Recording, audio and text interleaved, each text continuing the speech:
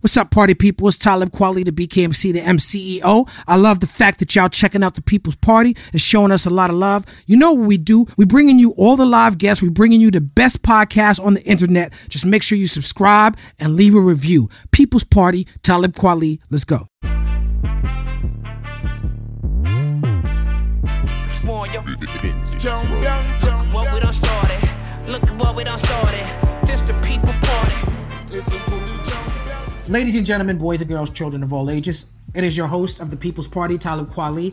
This is another fantastic episode of the People's Party. I'm really enjoying being able to connect like-minded individuals, well, even if we're not like-minded, but just creatives and people who care about the culture with each other. Give it up for my lovely and talented co-host, Jasmin. Leigh. Jasmin Leigh is in the house. We used to have an audience that used to clap, but now Jasmin has to clap for herself. It's not the first time. How you feeling, Jasmin? I'm making it, man. I'm making it. That's what we're doing here. Well, you look awesome. Thank you. That's all that matters. Today's guest on People's Party, I'm very excited to sit down and talk with my brother today. This man is an entertainer, but he goes far beyond just entertainment. He's not safe. He could have chose to be a safe, saccharine entertainer, but he takes a lot of chances. When he first dropped his first album, All I Want Is You, back in 2010, it bubbled for a long time, longer than most debut albums. It was a sleeper hit. The industry wasn't really ready for it when it dropped. His second album, Kaleidoscope Dream, put him on a lot of people's radar. But from there, from that time to now, he continued to deepen his artistry, his commitment to the culture. He adds texture and colors to the culture. He gets involved heavily in activist causes, which is something that I really truly appreciate. Ladies and gentlemen, a star and a renegade and an all-around good dude, Miguel is in the house. What's up, Miguel? What's up, brother? How are you? Thank you for the very kind intro, man. I appreciate it. Welcome. Good to see you. Man, it's great to see you guys. It's always good to see the homies, and especially in the current circumstances where it's a lot harder to connect with people. It's dope. Mm-hmm. It's really dope. How's the family doing out there in Los Angeles? Where you at? We're good. I'm here in LA. I'm born and raised here. Our home is here. Trying to stay close to the water. So we're doing all right. You know, we're taking it one day at a time. It's a lot going on, as we all know. But you know, I think through education and through those through conversations with, you know, friends and, you know, like this one now, we're able to just sort of share energy and information and stay as optimistic and focused on the end goal. So no doubt. We're in a good place. Now, I was going to say, I was listening to Skywalker a lot, getting ready for this interview, and I didn't even realize I had on my Star Wars shirt. You know what I'm saying? I love that. Are you a Star Wars fan? Oh, yeah. 100%. Yeah. Okay. More so than Star Trek. I love Star Trek growing up, but more of a Star Wars fan. Okay, word up. Our director, Steve Vasquez, we just met. You and him are both California boys who grew up both Mexican-American and African-American. Tell me about that experience, and do you feel like you fully embody and take ownership of both cultures, or is there some sort of conflict? Well, that's a great question. Yeah, my father is from Zamora, Michoacan. My mom is a beautiful Black woman from here in Inglewood. They met in Inglewood High, at Inglewood High, actually. And they both raised me to be proud of who I am and my heritage. And because they got divorced at when I was around 8, I sort of got to see both sides of culture, Black culture and Mexican culture, Latin culture. And it was interesting growing up trying to figure out where to exist, you know, and because especially in the 90s when I grew up, you know, the color lines was a real term, you know. Yeah, especially in LA. Yeah. Oh yeah, in LA it was like, you know, no color lines was like a big tag, you know. And for a long time I was kind of in the middle and had to figure out how to, you know, be myself all the way through. But you know, as you mature, you start to realize that you really take pride in who you are. It's like, you know, you wear it with pride and it's a badge of honor. So I'm happy to say that now I feel very comfortable just being both, you know, being Black and Mexican, being Mexican and Black. You know, I represent for both. I'm proud to be both. No doubt. One of my personal pet peeves is when people criticize me by saying, why can't you just do what normal people do? Why can't you just do the normal way? Or like when people try to criticize like what they try to call alternative lifestyles, like if they're talking about gay people, they'd be like, why are they not living normal? And you have a song, What's Normal Anyway? And there's a lyric, too proper for the Black kids, too Black for the Mexicans. Give me the rest of that lyric. Can you rattle it off? Yeah. Good looks. Too proper for the Black kids, too Black for the Mexicans, too square to be a hood nigga. What's normal anyway? You know? Right. I mean, you got some bars, like, because I know you hang out with a lot of rappers. We're gonna get into that. But I mean, I like to say that I'm not normal. I'm exceptional. Do you agree with that? I love that. I mean, my favorite artists, you know, throughout time found a way to really give a real sense of their perspective and like their human experience in their music. And honestly, like, I think Black people, Black artists have always just been exceptional, as you said, at really explaining the perspective and where they come from. And listening to hip hop and being raised a lot, you know, through hip hop and hip hop music, that's always stuck with me. And I guess writing that song, it was me wanting to take all of the things that I love about hip hop and go, how do I do that in my way? And so that was pretty much just me just saying, hey, this is my experience. This is where I come from. This is how I've come to love and accept myself. Understanding that, I am too square to be a hood nigga. Understanding that I was too proper, you know, in these circumstances, and too Black, you know, or dark skinned to be part of the Mexicans, and so on and so forth. So it was just about the culture that I had learned on how to express myself, you know, through music and what's meaningful and what made me connect to music, and just trying to do that for myself. So I appreciate that you picked that out. That's dope, bro. No doubt.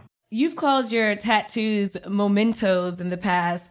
Talk to me about the Aristotle tattoo you have, and what's the significance to you? Oh yeah, I have Aristotle across from shoulder to shoulder. La excelencia no es un acto, sino un hábito. I wrote it in Spanish. Class. Right, and that means excellence is not an act but a habit. And you know, all of us are. Man, I mean, Aristotle, you know, we're all standing on the shoulders of giants. And that really just stuck with me as a reminder, because, you know, we see like all of these examples. I think of Kobe, you know, I think of Jordan. I think of, the people that are, you know, behind me, all of them were excellent. But it wasn't something that just landed on them. They weren't excellent from the beginning. They decided that they were going to do something and apply themselves in that direction. And it was the habit of being excellent and demanding excellence from themselves that they were able to push through and become leaders and to really make a mark and leave a mark. And I always think about that. I think about artists like you, Talib. I think about all of the artists that I grew up listening to, you know, Black Star, listening to Mos Def, listening to, you know, just so many. Obviously, like the people that and artists that I think people relate me to, you know, I look up obviously to Prince, to Michael, Stevie, Donny Hathaway. I love, you know, we're talking about Hendrix. We're talking about all these people they were day in, day out. They loved their craft and they made it a habit to be excellent. And that's what it's about. That's what it's about. Yes. That's right. It's definitely about excellence. You came in the game with an excellent squad. Tell me about Drop Squad. Oh, people who don't know. Drop Squad. Yeah, Drop Squad. Damon Crawford, Ishmael. Big shout out to my guys. They met me when I was 16. I must have been 16 years old. And I was writing songs and I wanted to be an artist. I wanted to be a solo artist. And at the time, the music game, the business of music was it looked different, sounded different. And and I guess it wasn't really, you know, a lot of the executives that I had met whom they introduced me to and took my music to and helped develop. they just couldn't really wrap their minds around someone who looked like me, you know, who sounded like me, and who wanted to make music that didn't really sound like what was happening at the time. But those guys believed in me from the beginning. And it takes a lot. It takes a lot to be able to see something raw and see what it could be. And those guys, they had the vision, you know, they had that vision, and they were able to help develop my skills and give me a safe and reliable place that I could learn and hone my own skills. So I learned a lot from those guys. I owe a lot of my music knowledge to those guys. You also came in the game. You met Blue in high school, right? And you were very featured prominently on the Blue in Exile Below the Heavens album. That album for me holds a special place in my heart because it was the first I heard myself in that album. What I saw Blue in Exile doing, I was like, that's me in High Tech. That's, you know, Exile's not High Tech and Blue's not me, but they're younger than me. But when I heard that album, I'm like, they doing what we were doing. They're just doing their version of it. And I didn't look at it like as a bite, but more like an evolution. And it's funny because when I met Blue, you know, Blue is crazy. You know what I'm saying? Like Blue is just he's a wild boy.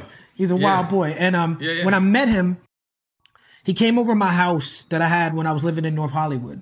And we hung out all night, and we were playing like Wu-Tang records. And he was asking me about this was when that record first dropped. He was asking about like 5% the lyrics. He was asking me what certain things meant in the lyrics. And I remember it was a moment of clarity for me because I'm like, he's not from where I'm from. Right. So even though he appreciates the music, and even though he's capable of making music to a level that impressed me, he doesn't have the same cultural influences as I do. But he still he was still coming around me to sort of inform himself about where he needed to be lyrically. And I think your connection to hip hop, I think, makes you an iller lyricist than most R&B cats. I know you don't consider yourself as just R&B, but that's where the industry had tried to put you in as an artist. Of course. Yeah. To be fair. Thank you. And I mean, Blue is one of those individuals who was ahead of his time. You know, he's so much so ahead of his time, and uniquely talented in that he was always able to deliver his emotion, but with sort of like the, you know, you could really feel like every lyric, all of his lyrics in that, especially in that album, like that's really Blue. You know, that's really him. That's the guy that I went to school with, and we kicked it and like ran around up and down, you know, to Long Beach and OC. And, you know, when he first signed, like just being there and like being a part of like a small crew of guys that just were hungry and loved hip hop and loved music, and really we're looking at you guys, you know, like you said, I met High Tech I met High Tech, man, that's crazy, through Zach Katz. You remember Zach Katz? I know Zach Katz. Zach Katz is, I still work with Zach Katz to this day on the publishing side. So shout out to Zach Katz. Yeah. Shout out to Zach, man. I met High Tech probably like 14, 15, just before Drop Squad. And we looked up to you, you know, we were inspired by, and he absolutely was inspired by you. But like you said, like he was coming from here in LA where our knowledge, if you will, because we were talking about 5% and whatnot, I think really existed, or could be seen. The energy was more Ice Cube, you know what I mean? If at all, because at the time in the 90s, it wasn't really lyricist or lyric driven. It was more emotion driven. And Ice Cube is a top tier lyricist, but it comes from a different place. Than a lot of the East Coast. A lot of people forget that Cube was that dude. His pen game is strong. Oh my goodness. Yeah. So I love that he was, I think that was one of the things that, aside from him being just the coolest dude when meeting him, that's what drew me to him, was that not only was he a dude that all of us wanted to be, it was like six something. You know, it's like literally look up to this dude. But he was super cool, talented, and he had something to say, and he had a lot of the same, he was inspired by some of the same kinds of musicians that I was. So we linked up, and we actually met Anthony Williams, who is to this day one of our best friends. And he's the one that connected me to Erica Grayson, and she introduced me to Drop Squad. So okay, word up. Now you get compared to a lot of singers. You know, you mentioned Stevie Wonder, you mentioned Prince. Marvin Gaye's story is very interesting to me because he was somebody who was very conflicted about growing up in the church and growing up with a preacher, pastor, father, and then wanting to sing about sex. You know, he has songs like Sanctified Lady, and, you know, Marvin Gaye sang the word sanctified, very sexy, more than once. You know, now you're somebody who was raised religious, and when you started making music, you made music that was overtly about sex. Do you feel connection with Marvin Gaye? And have you found sort of that balance that you seem to been looking for at the start of your career? You know, actually, I've never really considered that part of Marvin's story as any sort of like point of, you know, where I was drawing like, wow, just like Marvin, I am, you know, or anything like that. That first and foremost, I would never even put I don't think of myself in that way. And that's not why I was inspired. I've always been inspired by his music. It literally was just by way of his emoting, you know, and like just the power of the emotion that came through him. I think as I've been able to study more of his music, even still, I'd never considered that that might be something that's more of a subconscious connection to his music. And that is that, you know, his connection to a higher power. You know, even though I was raised Christian, fundamentally Christian. I'm not I don't practice religion at all, but it's still in me that I believe in a higher power, that I believe in God, you know? And man, that's actually I'm actually digesting the question because I've never considered it. It's actually pretty interesting because you're right. You know, he did sing Sanctify, and there was that you could always feel that he was conflicted. You know, there was always a conflict. I'm sure that had a lot to do with those final moments with his father. I know that he always had contention with his father, and that probably had a lot to do with it, you know? It's interesting because, he was killed by his father. He came out, his biggest hit of all time was Sexual Healing. But he wasn't what the industry considered a young man when he came out with that song. So it's like he had to become a grown ass man before he was comfortable enough with the sexuality he was trying to exude. Right. And you know, he made the beat for Sexual Healing on an 808. You know what I'm saying? Like you produced. You know what I'm saying? He did. Yeah, that came all the way from him. Yeah.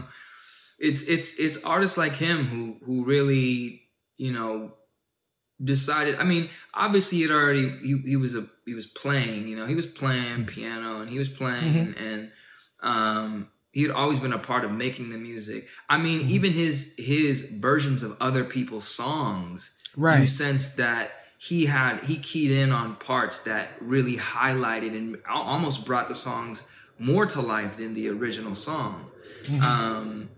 I've had conversations with Salam and he's educated me on like, man, you listen to some of the other versions of songs that Marvin has covered, and his versions for some reason stand out more, and him just educating me and, you know, walking me through. So he's always been a composer, but yeah, I mean, it's artists like that inspire me, you know, and made me feel like it's almost like you know, we get to be around all of these incredibly talented people. You know, you're gonna pick up great things from them, you know, and it's only a matter of time if you love this shit that you're gonna start really going for it for yourself. And so yeah, I would absolutely say that being a part of the creative process throughout, you know, from the very bottom to the top, now I become more and more involved in. Now before I felt like it was about being a lone wolf, like you got to do it yourself. And I'm very DIY in that way. It's a punk mentality that I probably acquired from San Pedro, which is like a safe haven for punk music in the late 80s and the early 90s, which is where I grew up. And and also because a lot of people were saying no to me. So I was like, well, if no one else is going to give me a chance, I'm going to do it myself, you know? Yes. And part of that has given me, it's created opportunity And I held on to it for a long time, but now I'm realizing that wolves travel in packs, and it's about community, you know, that each one takes care of the other. And so where before, I think, like during All I Want Is You and discovering my own creative potential through Kaleidoscope Dream, and then it's sort of proliferating in Wild Heart, which is the third album. After that, it's been like, how do I now create a place where I have a community where I'm helping myself by helping other people, you know, and teaching other young ones, and also still learning from great ones that I have the opportunity to be around and create with. So it's been a dope journey. It's a dope journey. Music is an and as the music business changes, you know, it's even more interesting on how to, you know, how to do it sustainably. Yeah. I have had the honor and the pleasure of seeing you work and seeing you create and cook up this music. You came to a session that I was having with Patrick Stump from Fall Out Boy a few years ago. I forgot. And a lot of creativity came out of that session. Like I put out a record. I had an album called Fuck the Money. And I put out a song that you and me and Patrick Stump did together called Echoes on that album. Yeah. And then shout out to Sean C and LV. They produced a song that I released a single for featuring you, Come Here. And that record is one of my most popular records. So thank you for being a part of that. Man, it's a pleasure. And it's your connection with hip hop. I mean, you've got some incredible hip hop records, brother. You work with Mac Miller on Weekend. You know, you work with Wale on one of the greatest. Lotus Flower Bomb is one of the greatest examples of mashing up hip hop and R&B. Like, it doesn't really get much better than that song, because that song feels completely hip hop and it feels completely R&B. It feels completely like a Wale record, and it feels completely like a Miguel record. It's a perfect blend, brother. Thank you. But speaking of, you know, and then you did the record, speaking of Salam Remy, which Salam Remy is an incredible producer. He's had a great impact on you. It seems you worked with him, and y'all did the record Come Through and Chill, which is one of the many records that you have with J. Cole. You have so many records with J. Cole, might as well be an EP. Like, y'all might as well get together and do a project together. There's something special about the chemistry you have with Cole. Before I get into your relationship with Cole, I want to talk about some of the things that Cole is going through. On that song Come Through and Chill, again, with the hip hop, you referenced J-Dilla's Crushing. You know what I'm saying? I want to crush right now. Everybody said. Exactly. Yeah. What made you want to do that on that song? You know, that's the beauty of music, man. We, you know, we listen, and we're like, as musicians, we're hoarders of things that that make us feel anything, you know? But, I mean, it's no secret. I think Dilla is, you know, hip hop royal. He's royalty. He's more than that. He's a architect. I mean, it's through his timing and his swing and his programming that we get like the Timberlands, and we get the Pharrells, and we get we think about an entire era where, you know, we're talking about Tribe, we're talking about Slum Village, we're talking about, like, we're going through. Yeah, me, Black Star, Mos Def, Common, The Roots, all of everybody come from Dilla. Like, he's a godfather to us. Yeah, I mean, the whole voodoo. I mean, just like it's just voodoo, crazy. It's just, man, it's wild. But yeah, just being inspired, and that just came out. I was like, right. It worked. It worked for the song. Yeah, it just came out, and it was like, yep, that's staying. Right. That felt good. Now Cole makes records about relationships very well, and I think that's why you and him work together, because you also make records very well about relationships. Cole also, on that song Come Through and Chill, even though it's about Come Through and Chill, he's rapping about kneeling with Kaepernick. He's criticizing Donald Trump on that song. When I went to Ferguson because J. Cole went to Ferguson, and he called me and asked me for advice. And I'm like, how is he calling me and asking me for advice, and I ain't even there? You know what I'm saying? So just me being kind of his OG, he inspired me to go do more activist work. With the George Floyd protest where he's at in Fayetteville, he's down there, you know, protesting with the people. But he recently got into hot water because he made a record which people assumed and had good reason to assume that he was talking about NoName on this record. And the thing that really, the critical piece of the record that really got people triggered and upset was he used the phrase tone. He was like, I don't like your tone. And for me, the record goes from someone saying, I don't know a lot, I'm not as smart as you think I am, to I'm tone policing and I'm giving you this, I'm saying, hey, maybe you could teach me better. Maybe you could do more for me. And for good reason, that triggers a lot of people, particularly black women, because he mentioned that he was talking about a black woman in the song. But by the end of the song, he says, well, you know, maybe I'm fake. Maybe I'm not doing enough. Maybe I need to do more self-reflection. So for me as an artist, and I find myself being protective of artists. Me as an artist, I'm like, I heard it as a piece of art. Would I have made that record? No, I don't particularly agree with the premise. I wouldn't have used the word tone, but I really did like the record. And so I woke up, I got myself embroiled in some controversy because I saw people talking about, let's cancel J. Cole over this song, right? And I was like, oh no, we can't cancel Cole. And then I got pushback from that because people were like, well, it's not about canceling him. Cancel culture is a myth. J. Cole, as a black man, as a man in a patriarchal society, he's not in a position where anybody can actually cancel him. It's really about him tone policing black women. And Chance the Rapper criticized him. And NoName, right before I got on the phone with you on this call, I listened to NoName's response. Now, for clarity, I'm a huge fan of NoName. In the last few interviews I've done, when they ask me who's my new artist I'm listening to, I say NoName. I sell the books that she speaks about on her book club at my store in Kuru Books. I, as a hip hop fan, I was like, I hope she responds to this. And I really liked her response. She had great bars. She addressed the subject efficiently. She did it over a Mad Lib beat.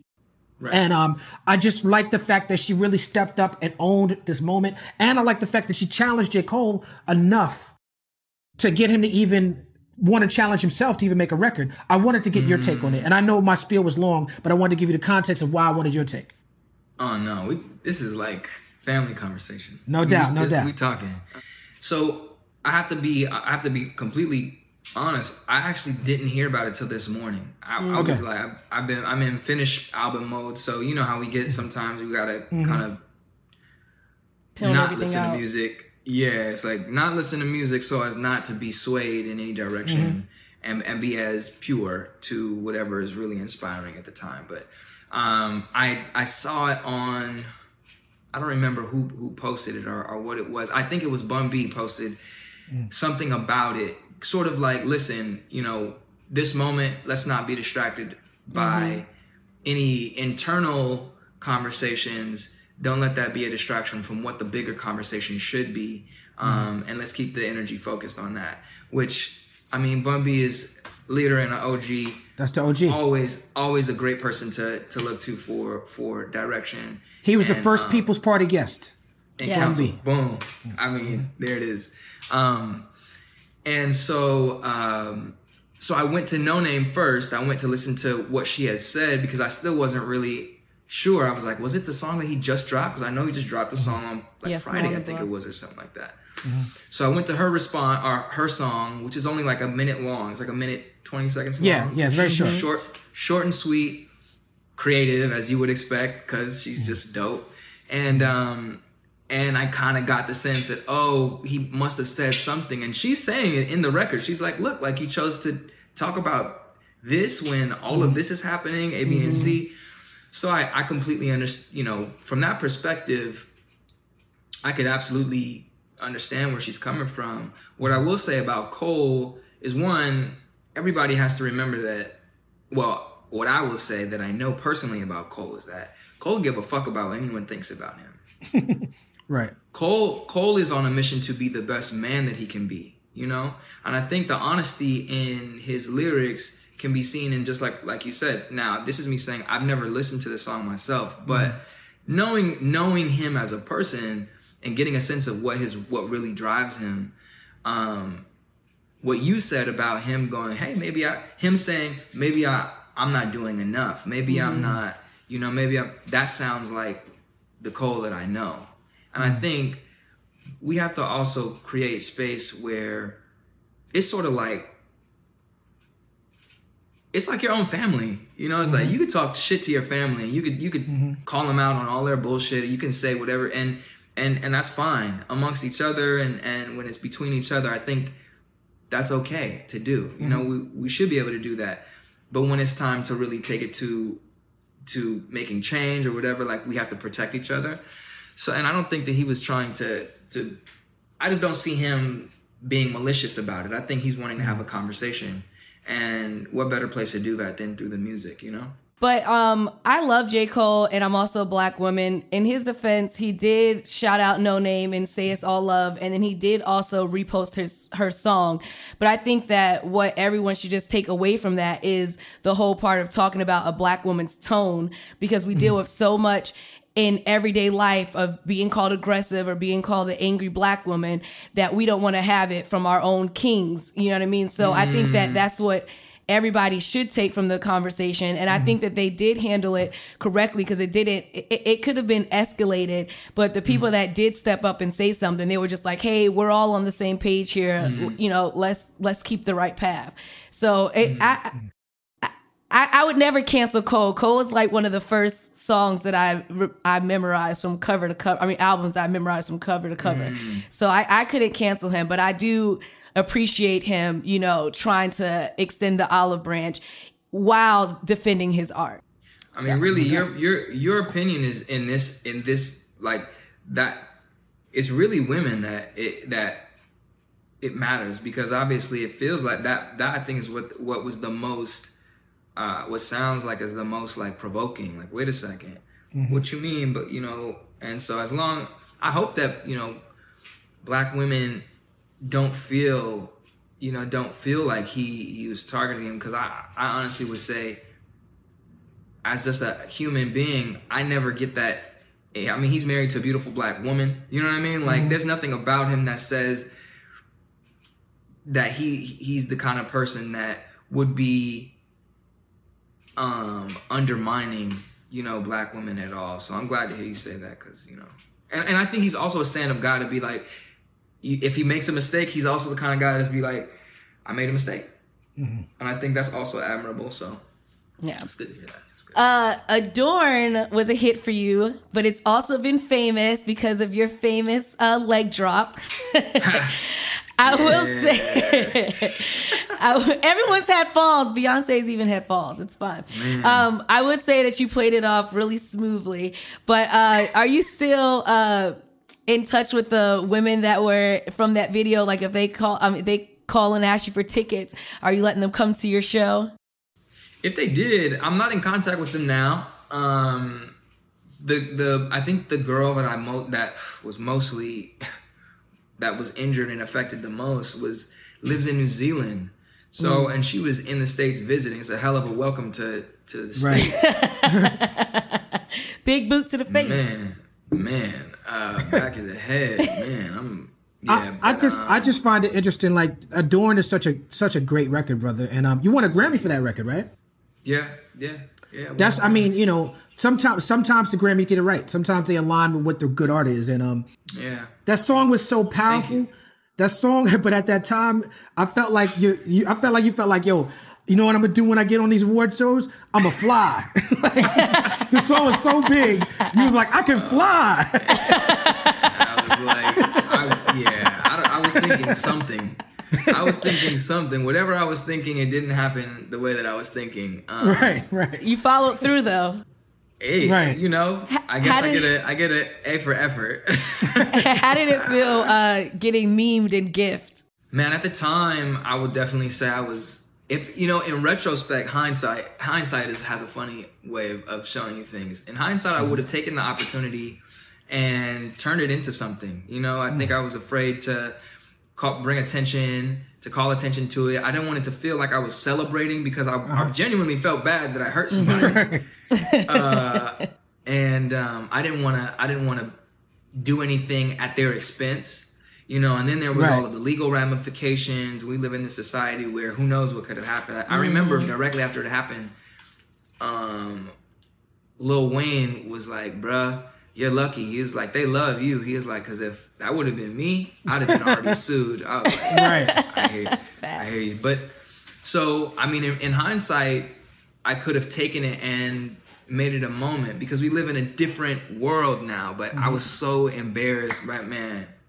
Talib, I was hurt. I was so hurt. I was like, I had this moment. I'm on this moment. I'm on a ride. Like, it's time. It's our time. And I wanted to do something that would have been remembered. And I guess It remembered. is just not the way that Be careful what you wish for. Well, listen, Miguel, I'll make you feel. I'm a quick little snippet. I was doing a show in Atlanta that I had bombed twice before, and it was my third time doing it. And I had just killed my set, and I was so excited. And instead of using the stairs, I stepped off of the stage and tumbled into just a heap of nothingness. And everyone how long was the drop? How high was the it was stage? Pretty damn high. It was about like this high. Like it was pretty high. I injured myself. Someone had to come and gather me off of the ground and walk me away. So, I'm not as big as you, but it happens to everybody. No, it's still that feeling of like, damn. Well, I'm glad you lived through that, man. Like you're far more, you're a better man for it, and you're far more experienced. You know what I'm saying? Yeah. Thicker skin for sure. Thicker skin. Yeah. And much lighter with it. So it's good. Right. It worked out. And right. You eyeball things differently, probably distances and all that. Yeah. I definitely I'm not taking any crazy. I take leaps of faith, but only figurative leaps of ones. Faith. Right. Yes. Yeah. Right. Now, before I did this interview, I also watched the video for "Get Your Hands Up," which I had never seen before. Oh, you gonna do the moves? Yo, you did all types of moves through that video, bro. Like you was in that video like, I got the moves, I got all the fresh moves. I was about it. I mean, at the time, again, we're talking about a different. It's like by any means necessary, and coming from sort of being told no, I finally it's like shooting my first video. I was like, all right, well, what do I have to do to compete? It's funny you say that because the video is definitely, and I've heard you, I didn't hear, I read you talk about it in interviews. It's a time capsule of what was going on in the music business at the time. And I feel like you speak about, disputing with the label at that time and the whole Black Ice situation. Have you spoken about it? But it seemed as if they wanted to make you relatable to Black people and to Black urban audiences. And it's been interesting watching you discover yourself since that time, because you're a completely different artist since then. Yeah, absolutely. It's it's absolutely a snapshot of where I was at and what I was willing to do in trying to figure it out. And I think what people have to remember is that it really is just about starting. Whatever it is you're trying to do, the worst thing you could do is not even try, and accept that maybe you're not going to get it right the first time, but it's about the persistence. It's about, do you really want it? And I guess that's the one thing I can always look back and say is even in times where I've done things that didn't feel like they were the best representation of what I believe in, what the way that I want to present myself, or this and that, or so, what have you. What I can say is that I haven't stopped, and I'm not gonna stop. I believe that when you really want something, life puts opportunity and challenges in front of you, and it's just it gives you're choosing whether or not you're gonna continue, and that's really all it's about. It's about the process, but it's taken a long time to really really grasp that part of it, and I love looking back at it and just smiling and being like, man, look how far you've come. You've come a long way. You've learned a lot, and you just got to keep pushing. So that's what it's about. No doubt. Now, Wild Heart, I love this album. You also won a Grammy for this album. I feel like that album might be one of the most clear versions of who you are as an artist. Where does that album sit for you? That album is by far core Miguel fans' favorite. I think unanimously. I can see that. Also, that's my real fans' favorite album. And that was a learning experience too, man. That album, it's a punk album. Yeah. In the attitude, not necessarily in the sonic, but it's just, I really just gave no fucks, and it just was like, I'm gonna make music on my terms. I mean, even the mixes, as I go back and listen to it, I was talking to Salam more recently. He was like, yeah, you overmixed that album. I'm like, yeah, I did. But even still, part of that I love about it. because I was just like, I wasn't looking at what the standard was. You know, I was just like, this is what you were my looking standard inward. is. Yeah. Yeah. And somehow I guess all of that comes through. So there's I think there's shining moments on that album that will resonate with fans of me. And if anyone wasn't sure of the kind of artist that I am and sort of the chances and energy that drives me and the things that I'm willing to do, I think that's probably a strong place to start, you know? Yeah. So thanks, bro. I appreciate you saying that about that. Of course. You produce, you play guitar, you sing, you dance, you fly through the sky. You also act. All right? You also act. I'm a fan of Ben Affleck as a director and as a filmmaker. I feel like he's grown into one of the best in the business working. You know, he gives them, he does one for them and one for himself. He gives us some Batman, right, and then he gives us some Live by Night.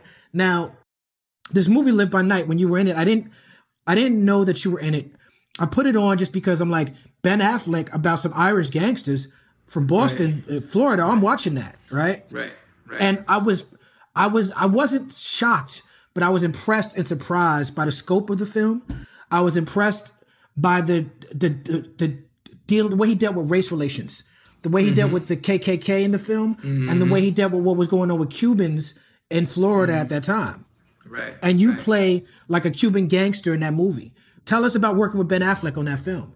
Man, it was such a dope, like, couldn't be a better first experience, an introduction to filmmaking with a better cast and like warm group of people who were, you know, just looking out and wanting to make the best film. He's honestly the most kind dude. You know, he's super kind and also very sure about what he wanted to create and to make. And man, I think stylistically, the scope of the film, it's dope. It was just fun to make, man. It was fun to be a part of. And sort of the conversation that's relevant even now is that there's a lot of history that needs to be told about just all of the brown people in this country. You know, a lot of people forget that really wealth in this country literally was created on the backs of black and brown people. Amen. Exploited black and brown people. The great thing about this film, however, is that the brown people in this film are successful. They come from Cuba, and these are like, you know, based on, there were real this wasn't people just in this history. This story wasn't completely fictional. It was based in reality. Yeah. There's a foot in reality. So there were wealthy people from Cuba who were putting their people on, who were successful and finding a way to be successful in the 1920s during Prohibition. And this story takes place in that time. And it was dope. I played Esteban, which was a Cuban nationalist who had come to the States. He had fled from Cuba for an unknown reason. And he basically, with his knowledge of molasses, it was importing molasses from Cuba and had built a successful business. And his interaction with Ben Affleck's character is essentially, Ben Affleck is representing another mobster in the film, another mobster's organization. And they basically, you know, come to an agreement where they're going to do business with them because to make, they're making rum. They need the molasses to make the rum. And so Esteban's character, who's running the company, who's bringing molasses from Cuba, along with his sister, who becomes the love interest of Ben Affleck's,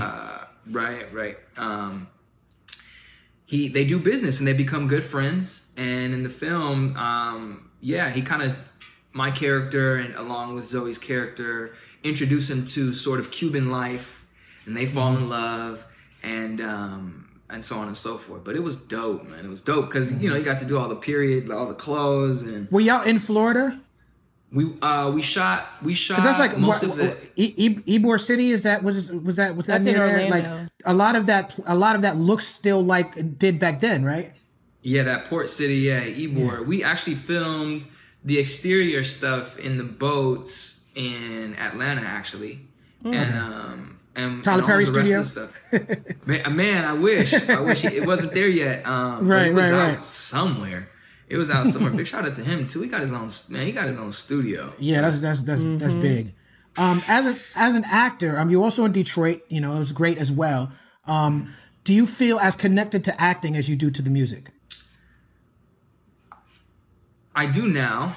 No, I'll take that back. I have more aspiration to express myself in that medium now than ever before. But okay, I think music.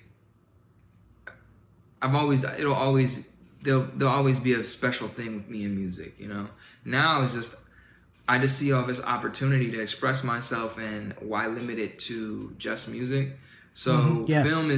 film is just such a amazing storytelling device, and that's what we are. You know, that's what we do, and we love stories, and we invest our time and energy in stories. And I want to be the kind of storyteller that, you know, inspires people the way that, you know, all of the talented people that I've been able to learn about and read about and witness them execute. I want to be one of those kind of storytellers all the way through. So whether it be music, if it's film, if it's through fashion, if it's through technology, I think all of this is an opportunity to tell, you know, stories, and that's what I'm about. Word up. Word up. You toured with my girl Sia, who I love, especially her dancer Maddie. Are you gonna share with us how she looks like, or did you by being on tour with her leave with an understanding of why privacy is so important to her? Ooh, what you trying to say? No, Sia, that's easily Googleable. She's the sweetest, man. She was real sweet on tour. I'm pretty sure she's Canadian. I feel like she's Canadian, because when we went to Montreal, it was like her hometown. Like, they went crazy for her in Montreal. So I think she's from Montreal and she's Canadian, but super sweet. I think she just always, she values her privacy, and you know, the layer of privacy sort of serves a dual purpose, and that was like the mystery, which worked out for her, I think, and allowed the music to take a front seat. And also it gave a space, like you said, for Maddie to sort of be the representation. I think she's the Ghostface Killer of pop music. For real though, straight up. You know, she's the mask, you know? Right. Yeah, with no body doubles or Right. What is it called? What does he have? Are you talking about Doom? Yeah, I'm thinking of Doom. What am I thinking? Oh. Yeah. What are you thinking about Doom when he has the imposter? Yeah, exactly. The imposter. I mean, MF Doom is he's the super villain, right. And so he explained it to me once. He said, I said, how come you don't show up for the show sometimes? Don't the fans? He's like, Kweli, I'm the villain. I said, say no more. I get it. He's clear. He's like clear. Yeah. He's always been clear. Right, I'm the villain. I'm not here to. I'm the villain. So sick. I want to talk about your activism a little bit. You've been very vocal, speaking out against schools to prison pipelines, and I feel like that's very important. That's one of the biggest problems facing particularly Black and brown people, so I thank you for it. You headlined the Revolve Impact School Not Prison Tour. What made you want to focus on the school to prison pipeline, and how do you feel about the conversations around defunding the police and investing more in education that are happening around these uprisings? Man, it's really unfortunate. You know, growing up here in LA, it's clear when you see a school in a urban, quote unquote, urban community, what that looks like versus a school that's in a, I guess, more affluent community. And you start to realize that it's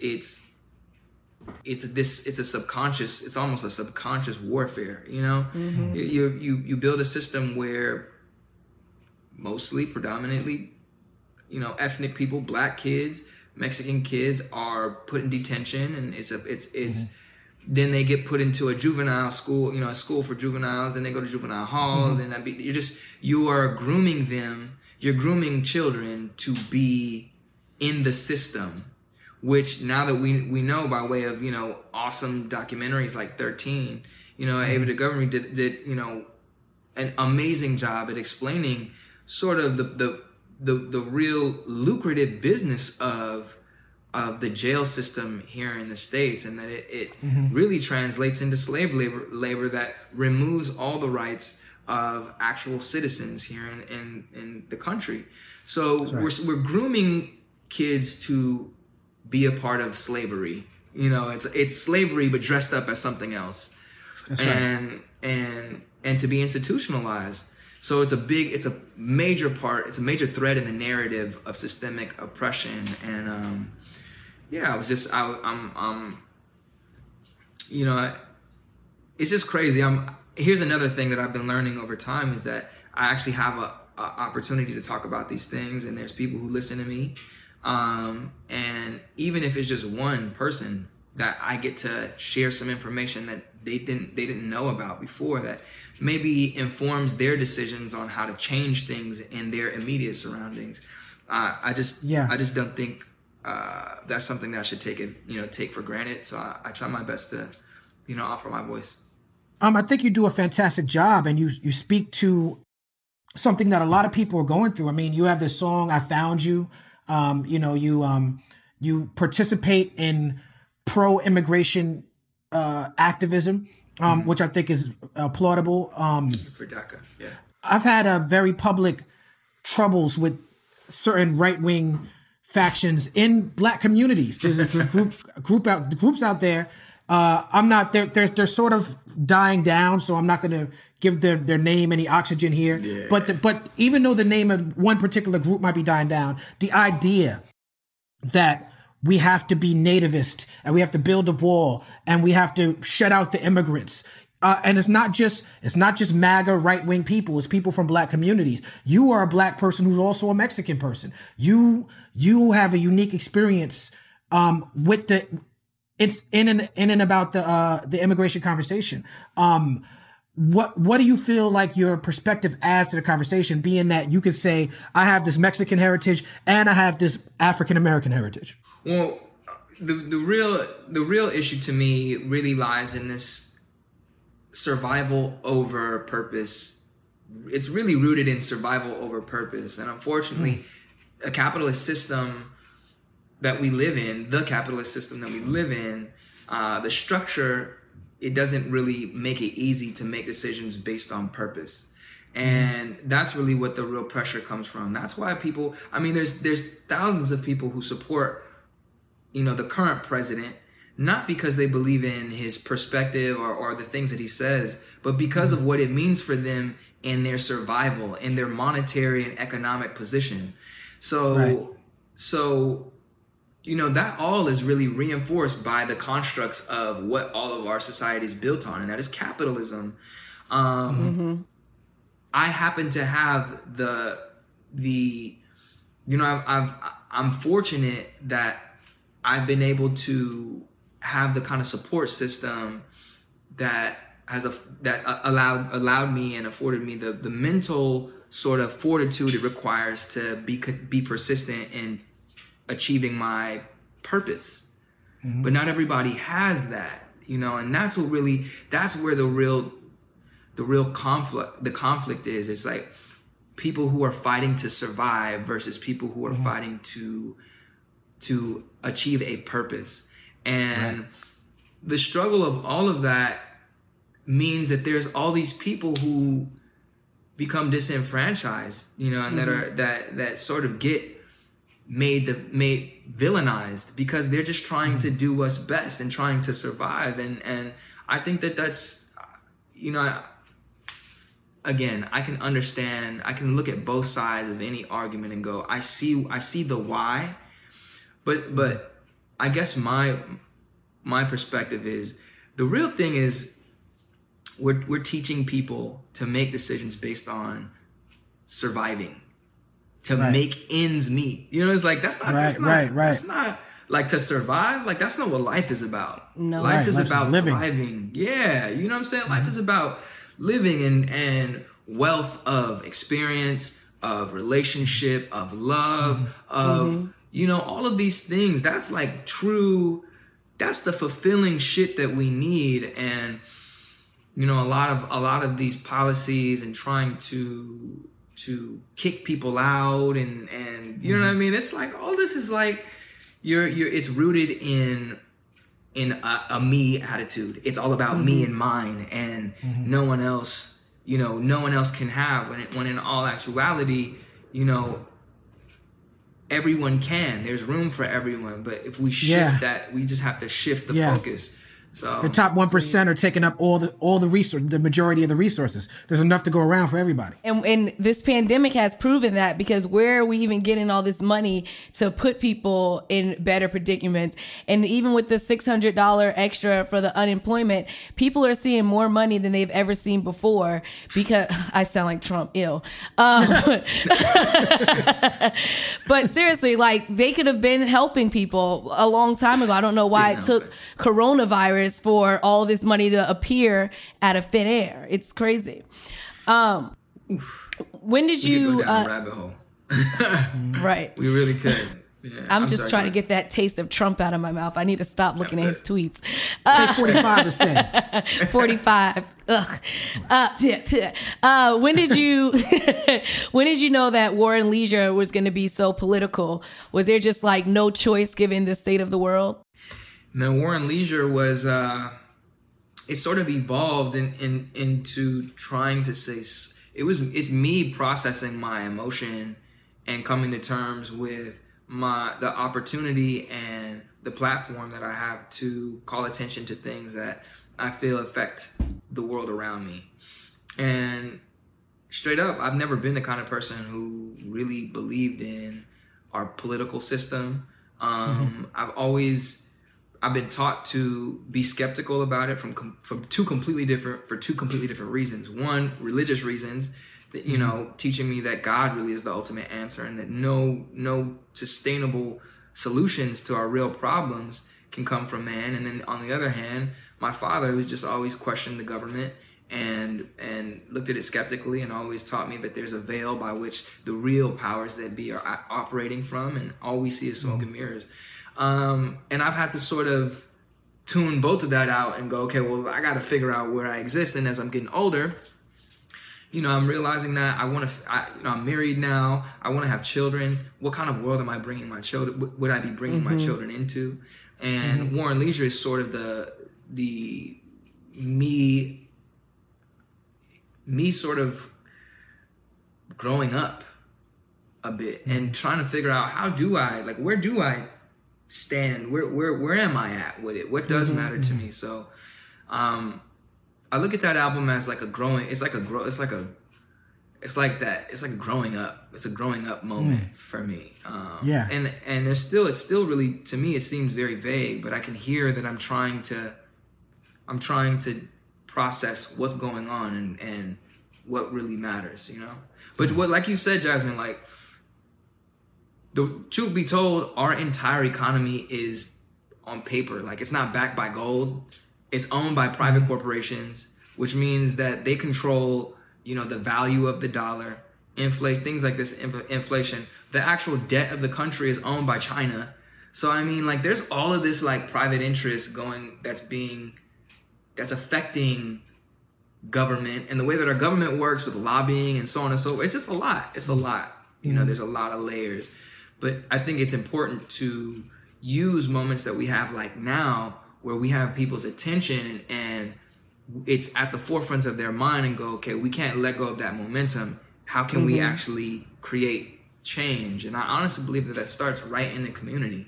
It starts on a personal basis, to go, I'm not going to not pay attention.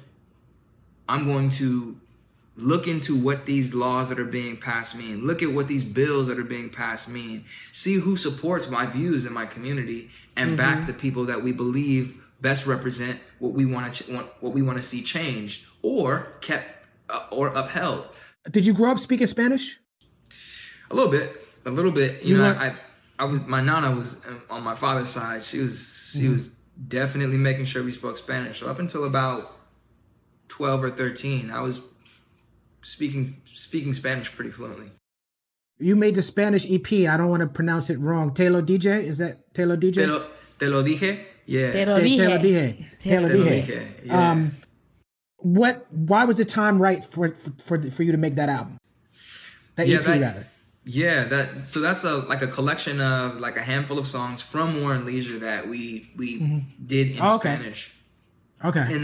And the conversation about immigration, Trump was just coming into office. We were seeing a major discrepancy between the popular vote and electoral vote. And there was all of this, it was disheartening. And Te lo dije means I told you so, which was not it wasn't meant to be in a taunting way. It's just that in a song on the album is called I Told You So. And it's sort of a convergence of, again, all of my religious influence and then all of my father's sort of skepticism for the political system here in the States and for the world, to be completely honest. So it's sort of a mixing of those two perspectives. So on Hustle and Flow, you did a collab performance with D Smoke, and he raps in fluent Spanish. Are you guys gonna have any collabs later on? We talked about, man, I love that dude. First and what foremost, a great guy. D Smoke, man, what a great dude. Great dude. Him and his brother, Sir, is a dope dude too, man. What a great family. Yeah. The whole And the crazy fam thing is crazy. We were all on tour together. Cool.